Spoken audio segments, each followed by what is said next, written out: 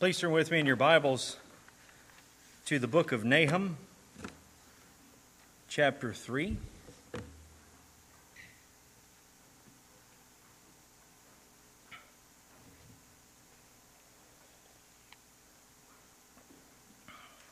And tonight we're going to finish out this small book. Much of the book of Nahum has been the words of the Lord and bringing judgment upon them. Chapter 3 continues this and really gives some of the indictments as well as to the description, the character of the city. And it helps us even more so to have a greater understanding as to why the Lord is bringing judgment. But it also helps us to focus our minds in on the state in which we live. The time in which we live, the way things are today, and to remember that even what we go through today is still not in comparison with what many did within the Scripture, that the mild slander and those things that we endure today are really nothing in comparison to God's people as a whole in the Old Testament as to what they were going through, what kinds of things had occurred, and how the Lord delivered them at His appointed time. So it does give us hope. It does give us encouragement. It does give us that comfort that we need in our hearts to recognize that things really aren't as bad as what they could be. Are we surrounded by evil? Yes, we are surrounded by evil. Every generation is surrounded by evil. But the hope that we have is in the Lord, who is a stronghold in the day of trouble. We have our hope in the sovereign King who rules over the nations. We have confidence in the Almighty, that none can thwart His hand. We have that great encouragement to know that the righteous King will set all things right at His appointed time. So in chapter 3, we really see the complete ruin of Nineveh. Its complete destruction. It's being overthrown. And it's happening by God's word. What He says is going to come to pass, and there is nothing that they can do in order to thwart His will. There is nothing, no precautions that they may take in order that they can avoid what the Lord is saying here. This destruction. They may choose not to believe it. They may choose to continue on with their lives. They may choose to continue on in their idolatry and in their wickedness, but they cannot avoid the consequence of what they are choosing to do. And that's the same situation as it is today. According to our very nature, we make choices, we choose, we know this, but our choices, we're held responsible for. And you cannot, as much as you want to choose to do something or choose to do this and indulge in this or whatever, you cannot choose something different as far as the outcome. The outcome is bound by the choice. Nineveh has chosen to reject the Lord. That some years earlier they had repented at the preaching of Jonah, and it was a genuine repentance. The king calls for the entire city to sit in sackcloth and ashes and to fast and to call upon the name of God, all of that. And then sometime later, they had resorted back to their idolatrous ways, their great evil, and the Lord is now declaring, your time is done. And this is really, though it's a local city, it's the capital of the Assyrian Empire, it's Nineveh, the entire empire is in view because the Babylonians are going to come and take over at some point later, but it is also a view that really gives us an understanding more of what's going to happen at the end. Because when the Lord rises up at the end, this is the same situation that the wicked will find themselves in. They cannot hide. Doesn't matter how massive their army is. Doesn't matter how masterful their strategies. It's going to come to complete ruin. Because the Lord takes note of their wickedness. God's mercy has been granted to Nineveh at one time, but that time is done. Just as the Lord has granted mercy to all the nations even now. But at his appointed time, it will be done. So we're going to see a number of characteristics of Nineveh.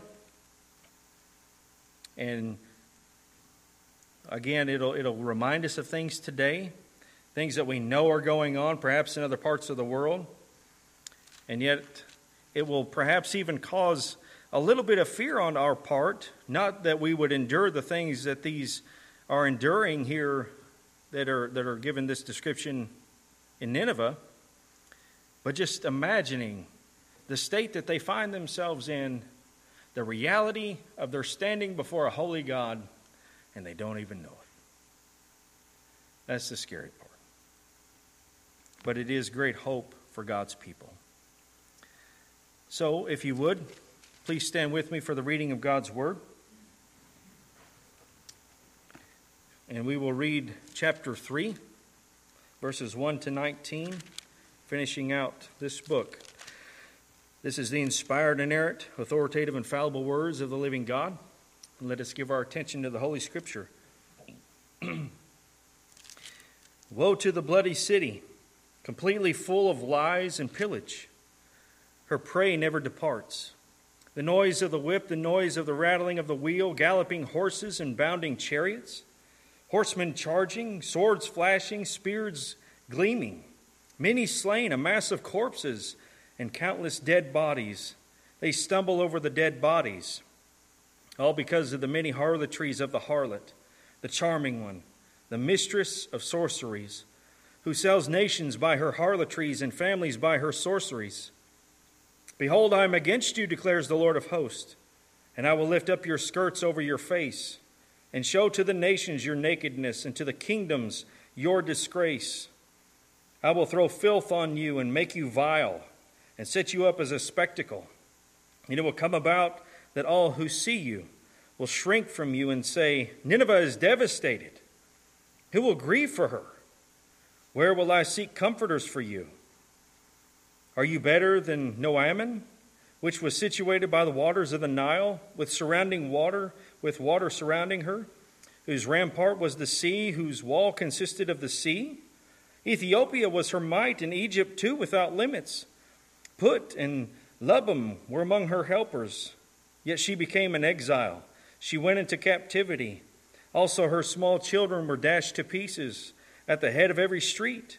They cast lots for her honorable men, and all her great men were bound with fetters. You too will become drunk. You will be hidden. You too will search for a refuge from the enemy. All your fortifications are fig trees with ripe fruit. When shaken, they fall into the eater's mouth. Behold, your people are women in your midst. The gates of your land are open wide to your enemies. Fire consumes your gate bars. Draw for yourself water for the siege. Strengthen your fortifications. Go into the clay and tread the mortar. Take hold of the brick mold. There, fire will consume you. The sword will cut you down. It will consume you as the locust does. Multiply yourself like the creeping locust. Multiply yourself like the swarming locust. You have increased your traders more than the stars of heaven. The creeping locust strips and flies away. Your guardsmen are like the swarming locust. Your marshals are like the hordes of grasshoppers settling in the stone walls on a cold day. The sun rises and they flee, and the place where they are is not known. Your shepherds are sleeping, O king of Assyria. Your nobles are lying down, your people are scattered on the mountains, and there is no one to regather them. There is no relief for your breakdown. Your wound is incurable. All who hear about you will clap their hands over you, for on whom has not your evil passed continually? Let's pray. Holy Father, we come into your presence tonight. We pray that the Spirit of God would humble us, would incline our hearts towards you, allowing us to see your majesty and your glory with eyes of faith, to recognize just how insignificant man is in comparison to you. They are like grasshoppers compared to you. You laugh at their rebellion, but yet you will speak to them with sudden terrors at your appointed time. But Father, let us be encouraged to know that you are a God who sees all. You are a God who is actively involved in everything, bringing everything to pass as you have determined. Let us be encouraged to know that even though we see such destruction in this book, yet we see the great hope of God's people, that you are a stronghold in the day of trouble, and that you are only good. Father, let our hearts be encouraged by this. May the Spirit of God do a mighty work. In Jesus' name we pray, and all of God's children said, amen. Please be seated.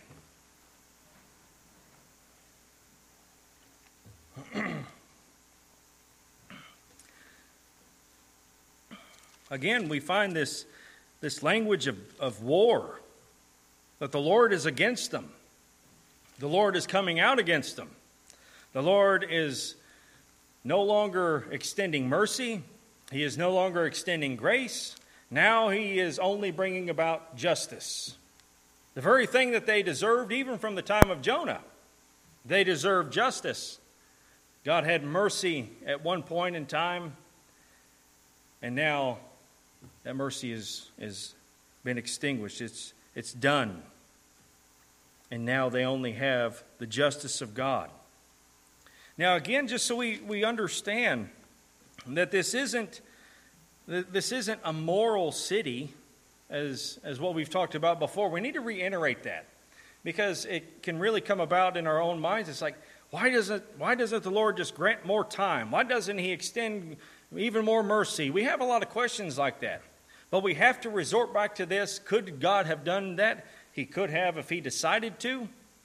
It's all in his will, and as to how he works and how he responds, that's all within the sovereign decree of God. But what we have to come back to is that justice is in fact deserved. We can't say that justice is not deserved and somehow he's being unjust by bringing wrath upon an unbelieving nation. Though we would, in our own time, we would pray that the Lord will be merciful, and we pray that he would be gracious in all of this. At the same time, we have to come back to this understanding, is that justice is due, and if the Lord pours out justice, there is no injustice with him. Now, concerning this city, concerning Nineveh, he says, woe to the bloody city.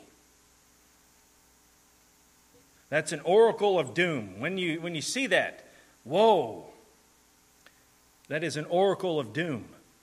An oracle of doom has been pronounced upon not just the nice city of Nineveh, but the bloody city of Nineveh. A people who love wickedness. A people who are just vile and wicked. Again, reading some of these commentaries and reading some of these kings of Assyria, I mean, it blows your mind, the cruelty. As they had marched upon one city, they had taken them captive. They commit all kinds of atrocities. They flayed alive 250 men. They burned many, put many to the edge of the sword, and took no hostages.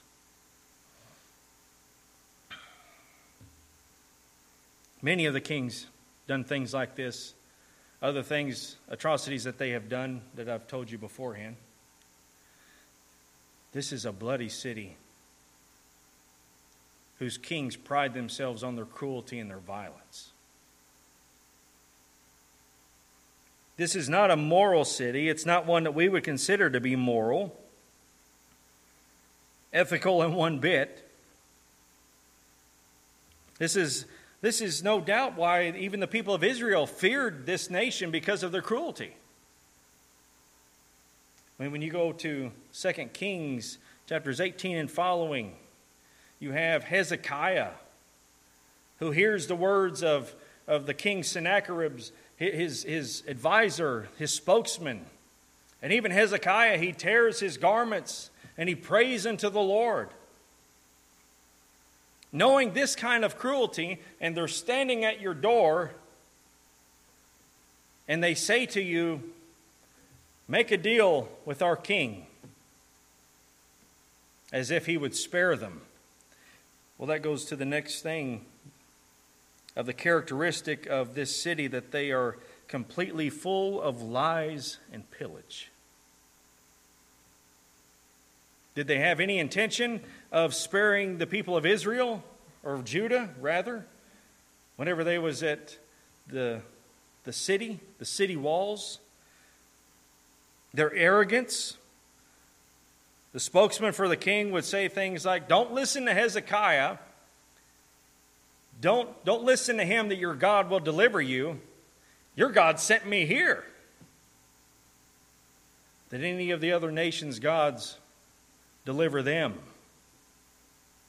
And the people are hearing this. Hezekiah is hearing this. Enough to cause fear. And yet, at that particular time, though, the Lord did deliver Hezekiah. And he says to Hezekiah, basically, in our understanding of things, he says, I'll take care of this. And so 185,000 Assyrians died as a result of the Lord sending one angel.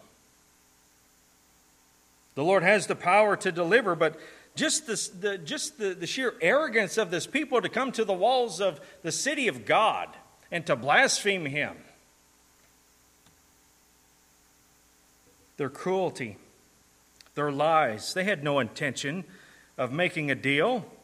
They want to pillage. They're full of lies and full of pillage. It's not as if they had a market for themselves in which they were able to get rich on their own. No, they took from others. That's how they gathered their wealth. They are a bloody city. They're a city that is full of lies. A city that prides itself on its violence, that her prey never departs, the noise of the whip, the noise of the rattling wheel, galloping horses. I mean, all this army does is slay the people. Many slain, a mass of corpses, and countless dead bodies stumble over the dead bodies. One particular king, he would take the bodies of the dead and make pillars, whether it was with the bodies or the heads. If I understood right, he would make pillars of even the living.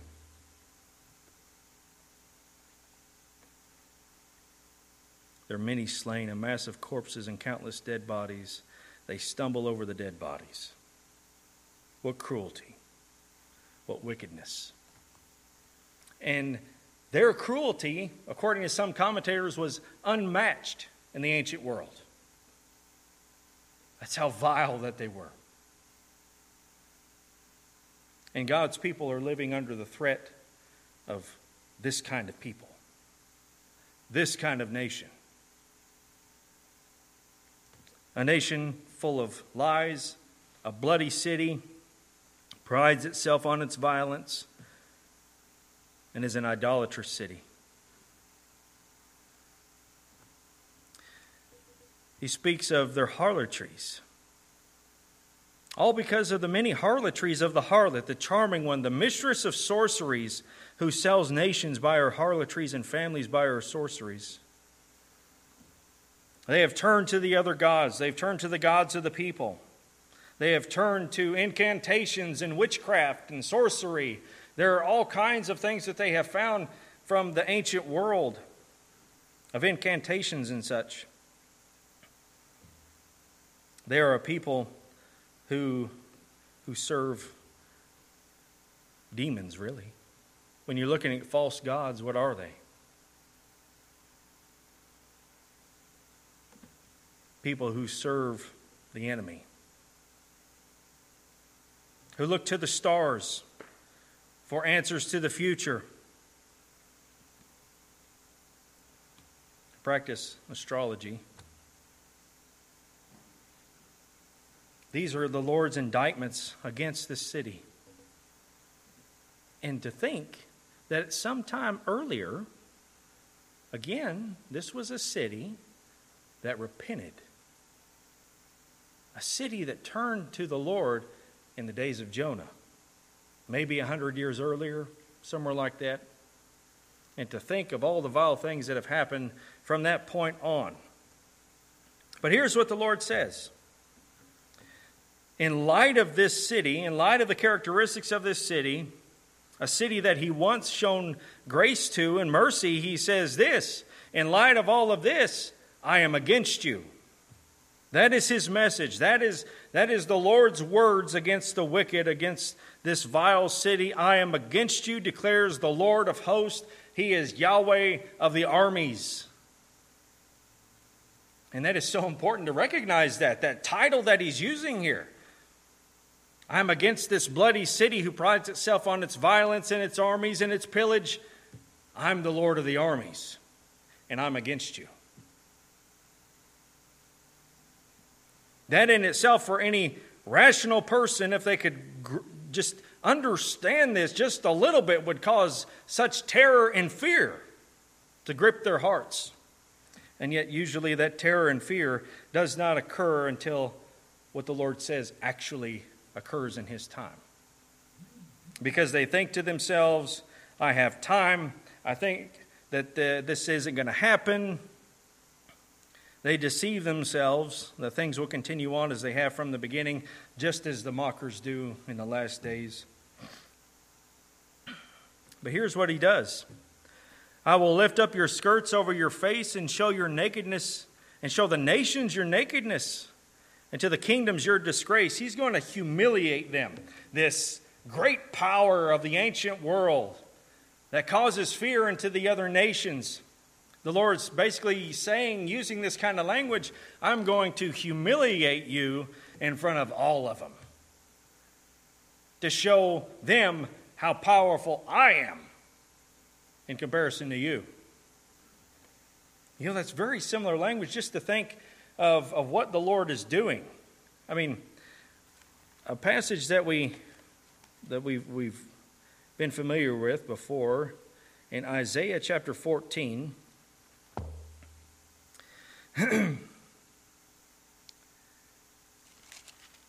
This is Isaiah 14 is referred to as the taunt of Babylon. This is a judgment against Babylon in Isaiah 14. Though it is often looked at as maybe a text that is referring to the fall of Satan, we can debate over that.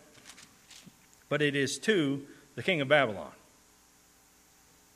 It is written to him. It is a taunt against the king of Babylon.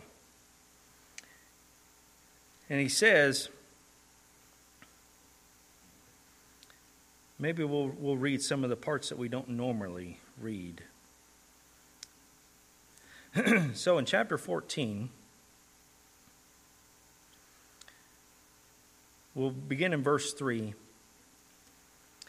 And it will be in the day when the Lord gives you rest from your pain and turmoil and harsh service in which you have been enslaved, that you will take up this taunt against the king of Babylon and say, how the oppressor has ceased, how the fury has ceased.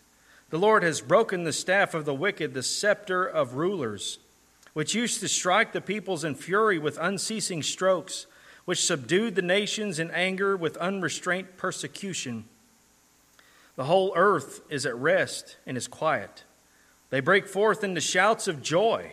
Even the cypress trees rejoice over you, and the cedars of Lebanon, saying, since you were laid low, no tree cutter comes up against us. Sheol from beneath is excited over you to meet you when you come. It arouses for you the spirits of the dead, all the leaders of the earth. It raises all the kings and the nations from their thrones. They will all respond and say to you, even you have been made weak as we. You have become like us. Your pomp and all the music of your harps have been brought down to Sheol. Maggots are spread out as your bed beneath you, and worms are your covering. How you have fallen from heaven, O star of the morning, son of the dawn. You have been cut down to the earth, you who weakened the nations. But you said in your heart, I will ascend to heaven, I will raise my throne above the stars of God, and I will sit on the mount of assembly in the recesses of the north. I will ascend above the heights of the clouds, I will make myself like the Most High. Nevertheless, you will be thrust down to Sheol, to the recesses of the pit. Those who see you will gaze at you. They will ponder over you, saying, is this the man who made the earth tremble, who shook the nations, who shook the kingdoms? Who made the world like a wilderness and overthrew its cities, who did not allow his prisoners to go home? All the kings of the nations lie in glory, each in his own tomb. But you have been cast out of your tomb like a rejected branch, clothed with the slain who are pierced with a sword, who go down to the stones of the pit like a trampled corpse. You will not be united with them in burial, because you have ruined your country, you have slain your people. May the offspring of evildoers not be mentioned forever. Prepare for his sons a place of slaughter because of the iniquity of their fathers. They must not arise and take possession of the earth and fill the face of the world with cities. What language! From the Lord of hosts to the king of Babylon. Is this the one who made the kingdoms to shake, the kingdoms to tremble? You've been cast down just like us. And to think that the kings of Assyria were even more cruel and wicked than the kings of Babylon. And yet the language that you're finding in Nahum chapter 3 are very reminiscent of what we're finding in Isaiah 14. It's a taunt. This is what's happening. This is what's going to happen to you. And the kings of Assyria, whenever the Lord rises up against them in the time that he did, there's nowhere that they can go. There's nowhere that they can hide. And the Lord is going to humiliate them just as he will the king of Babylon sometime later. The empire of Babylon. Who are you in comparison to the Almighty? That's the taunt. That's the message.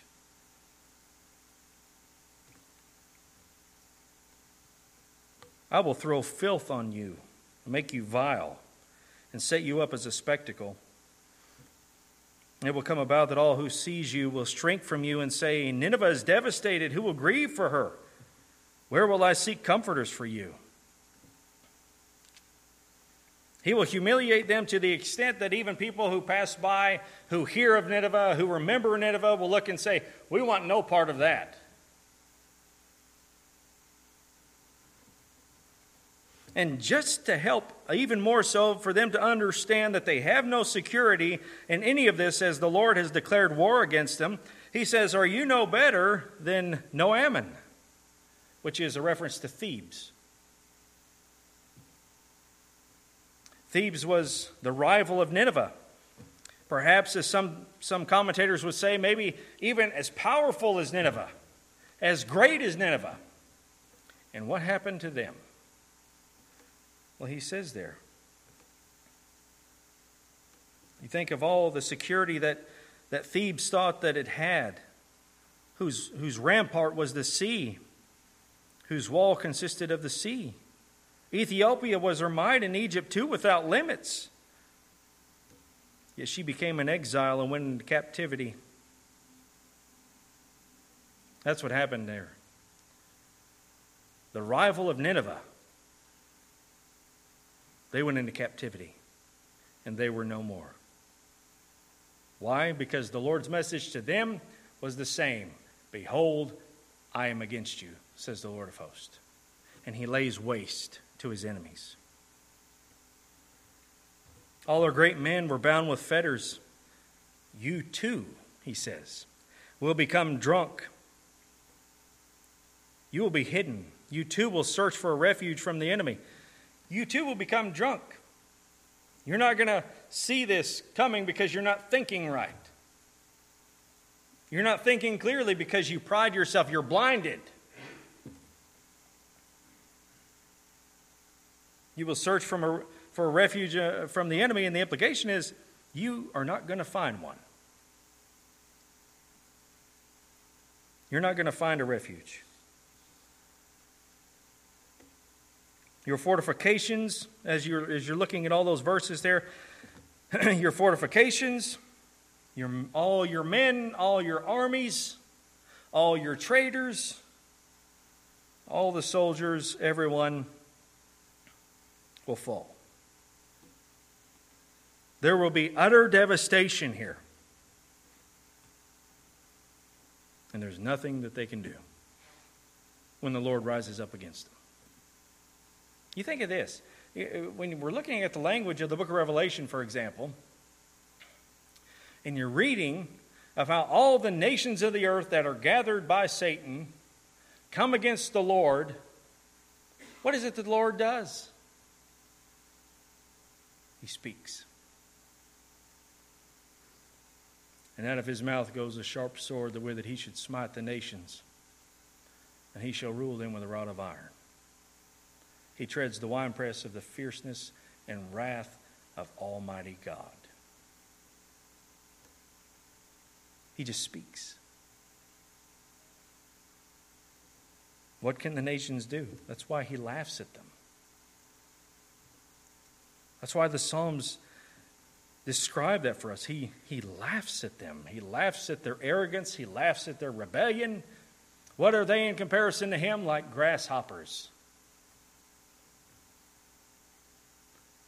Unless you've really got a phobia with bugs, you're not often going to be afraid of a grasshopper.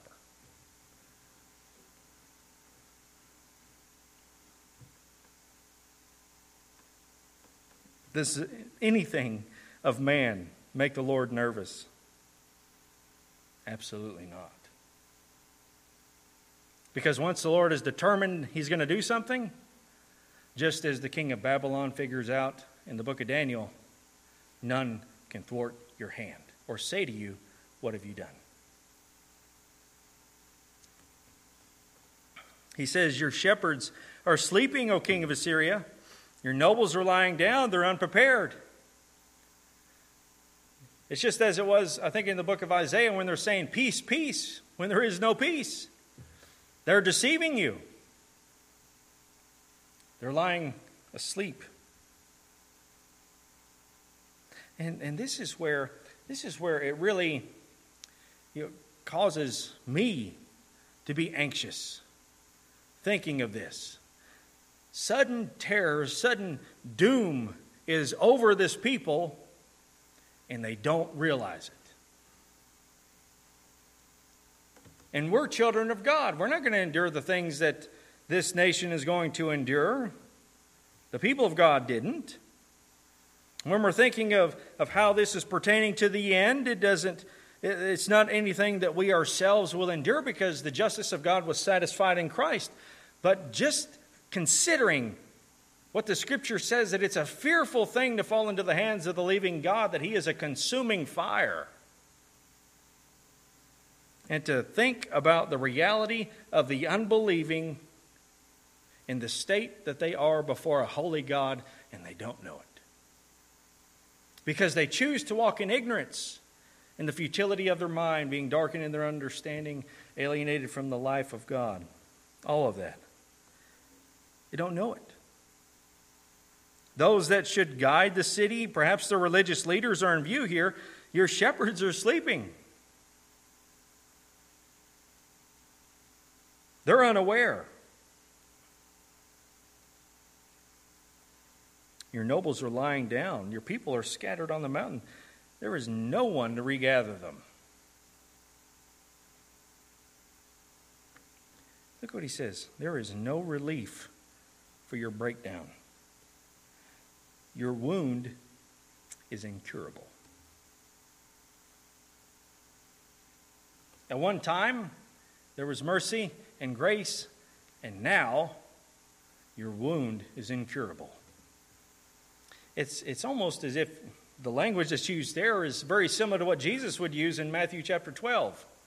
When you're thinking of Jesus casting out demons and all of this, and they attribute the works of the Son of God to Satan, he's casting out devils by the power of Satan. He's in league with Satan.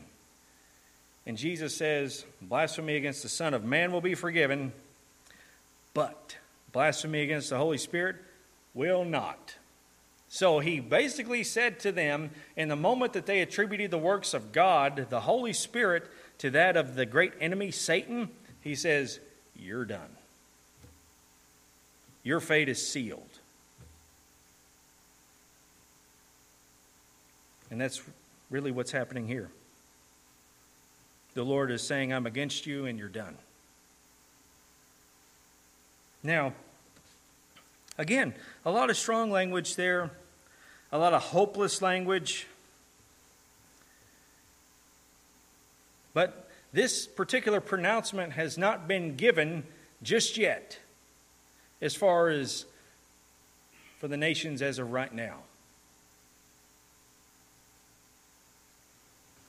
Well, when will it be too late? It'll be too late once he appears. Then it's too late. But while there is still time, and while we still have breath in our lungs, and the people of the nations have breath in their lungs, there's still time that perhaps grace and mercy can be extended to them.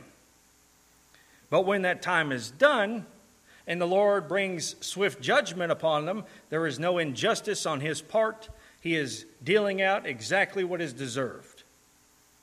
And understanding that is what promotes in us an even greater love for the Lord, recognizing that should have been me,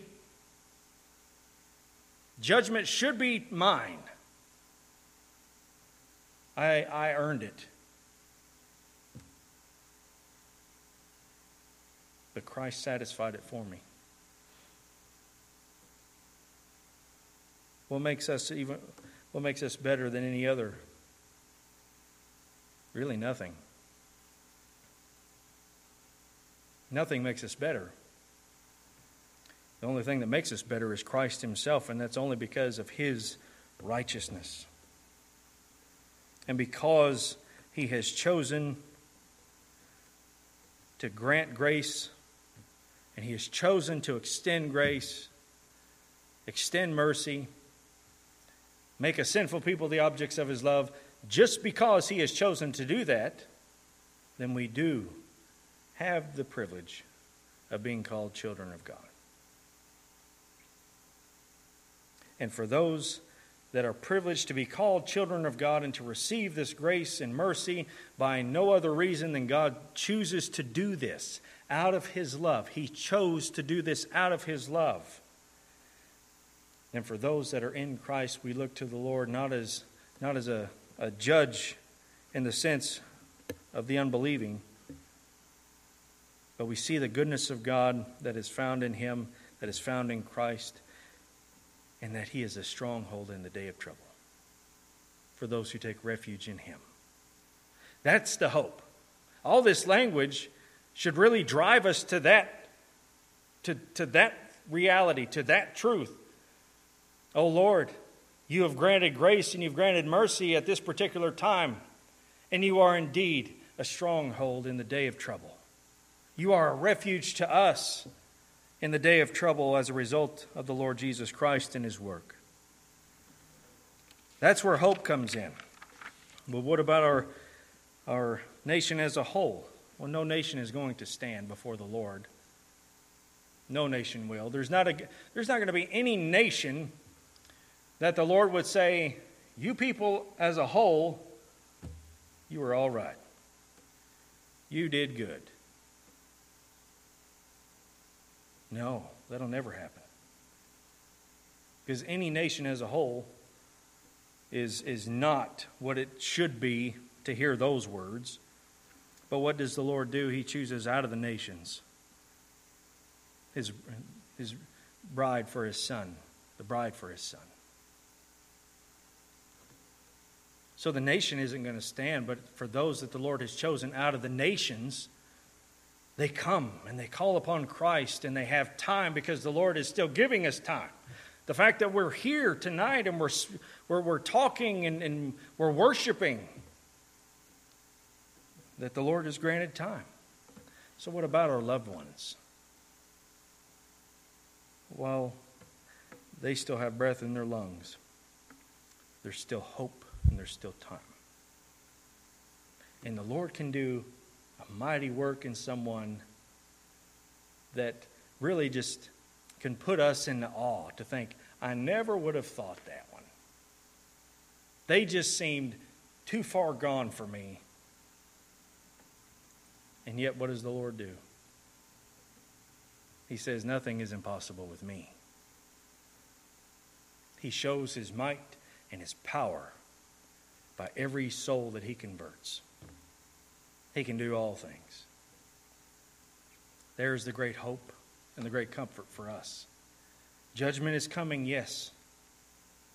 And instead of being asleep, we are to be the ones on the rampart, in the tower, giving the news that judgment is coming, but the good news is that Christ has died, that you can be saved. Pray for your loved ones. Pray for your friends. Pray for this nation as a whole. Yes, let us pray. And let us pray that God would extend mercy to those whom we know and love, that God would grant mercy to this nation if He chooses to do so in the sense of halting what evil has been progressing in the past number of years, to hold it back as He has the power to do. Let's pray for that, absolutely. Let us pray that the Lord would give us opportunity to snatch some out of the fire. Let us pray, indeed. But to rest assured in this, that at God's appointed time, He will right everything that is wrong, and the judge of all the earth will do right. That's our confidence. And there is a sense in which we should take pity, too, over those that are in such rebellion. You don't even know what you're doing. You have no idea of the state that you're in. I was downstairs studying. I had a news thing come over my phone there that a famous guitarist has just died. Whether that was today, I don't know. I haven't read the article yet. But he had just died. And if I'm not mistaken, that particular man, very, very talented guitarist for sure, singer, was a Scientologist. It's like God has given such grace and kindness even toward the unbelieving to allow them to prosper in the ways that He has.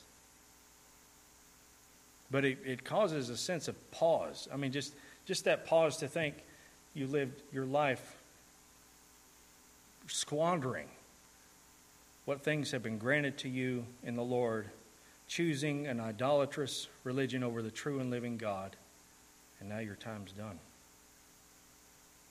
That's a scary thought. So there should be a pity and a compassion that we have as well, recognizing the state of the wicked before a holy God. And I pray that the Lord would increase that in us, that compassion,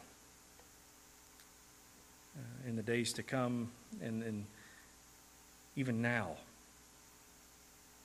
that compassion would be increased in us, that we would have a heart for them.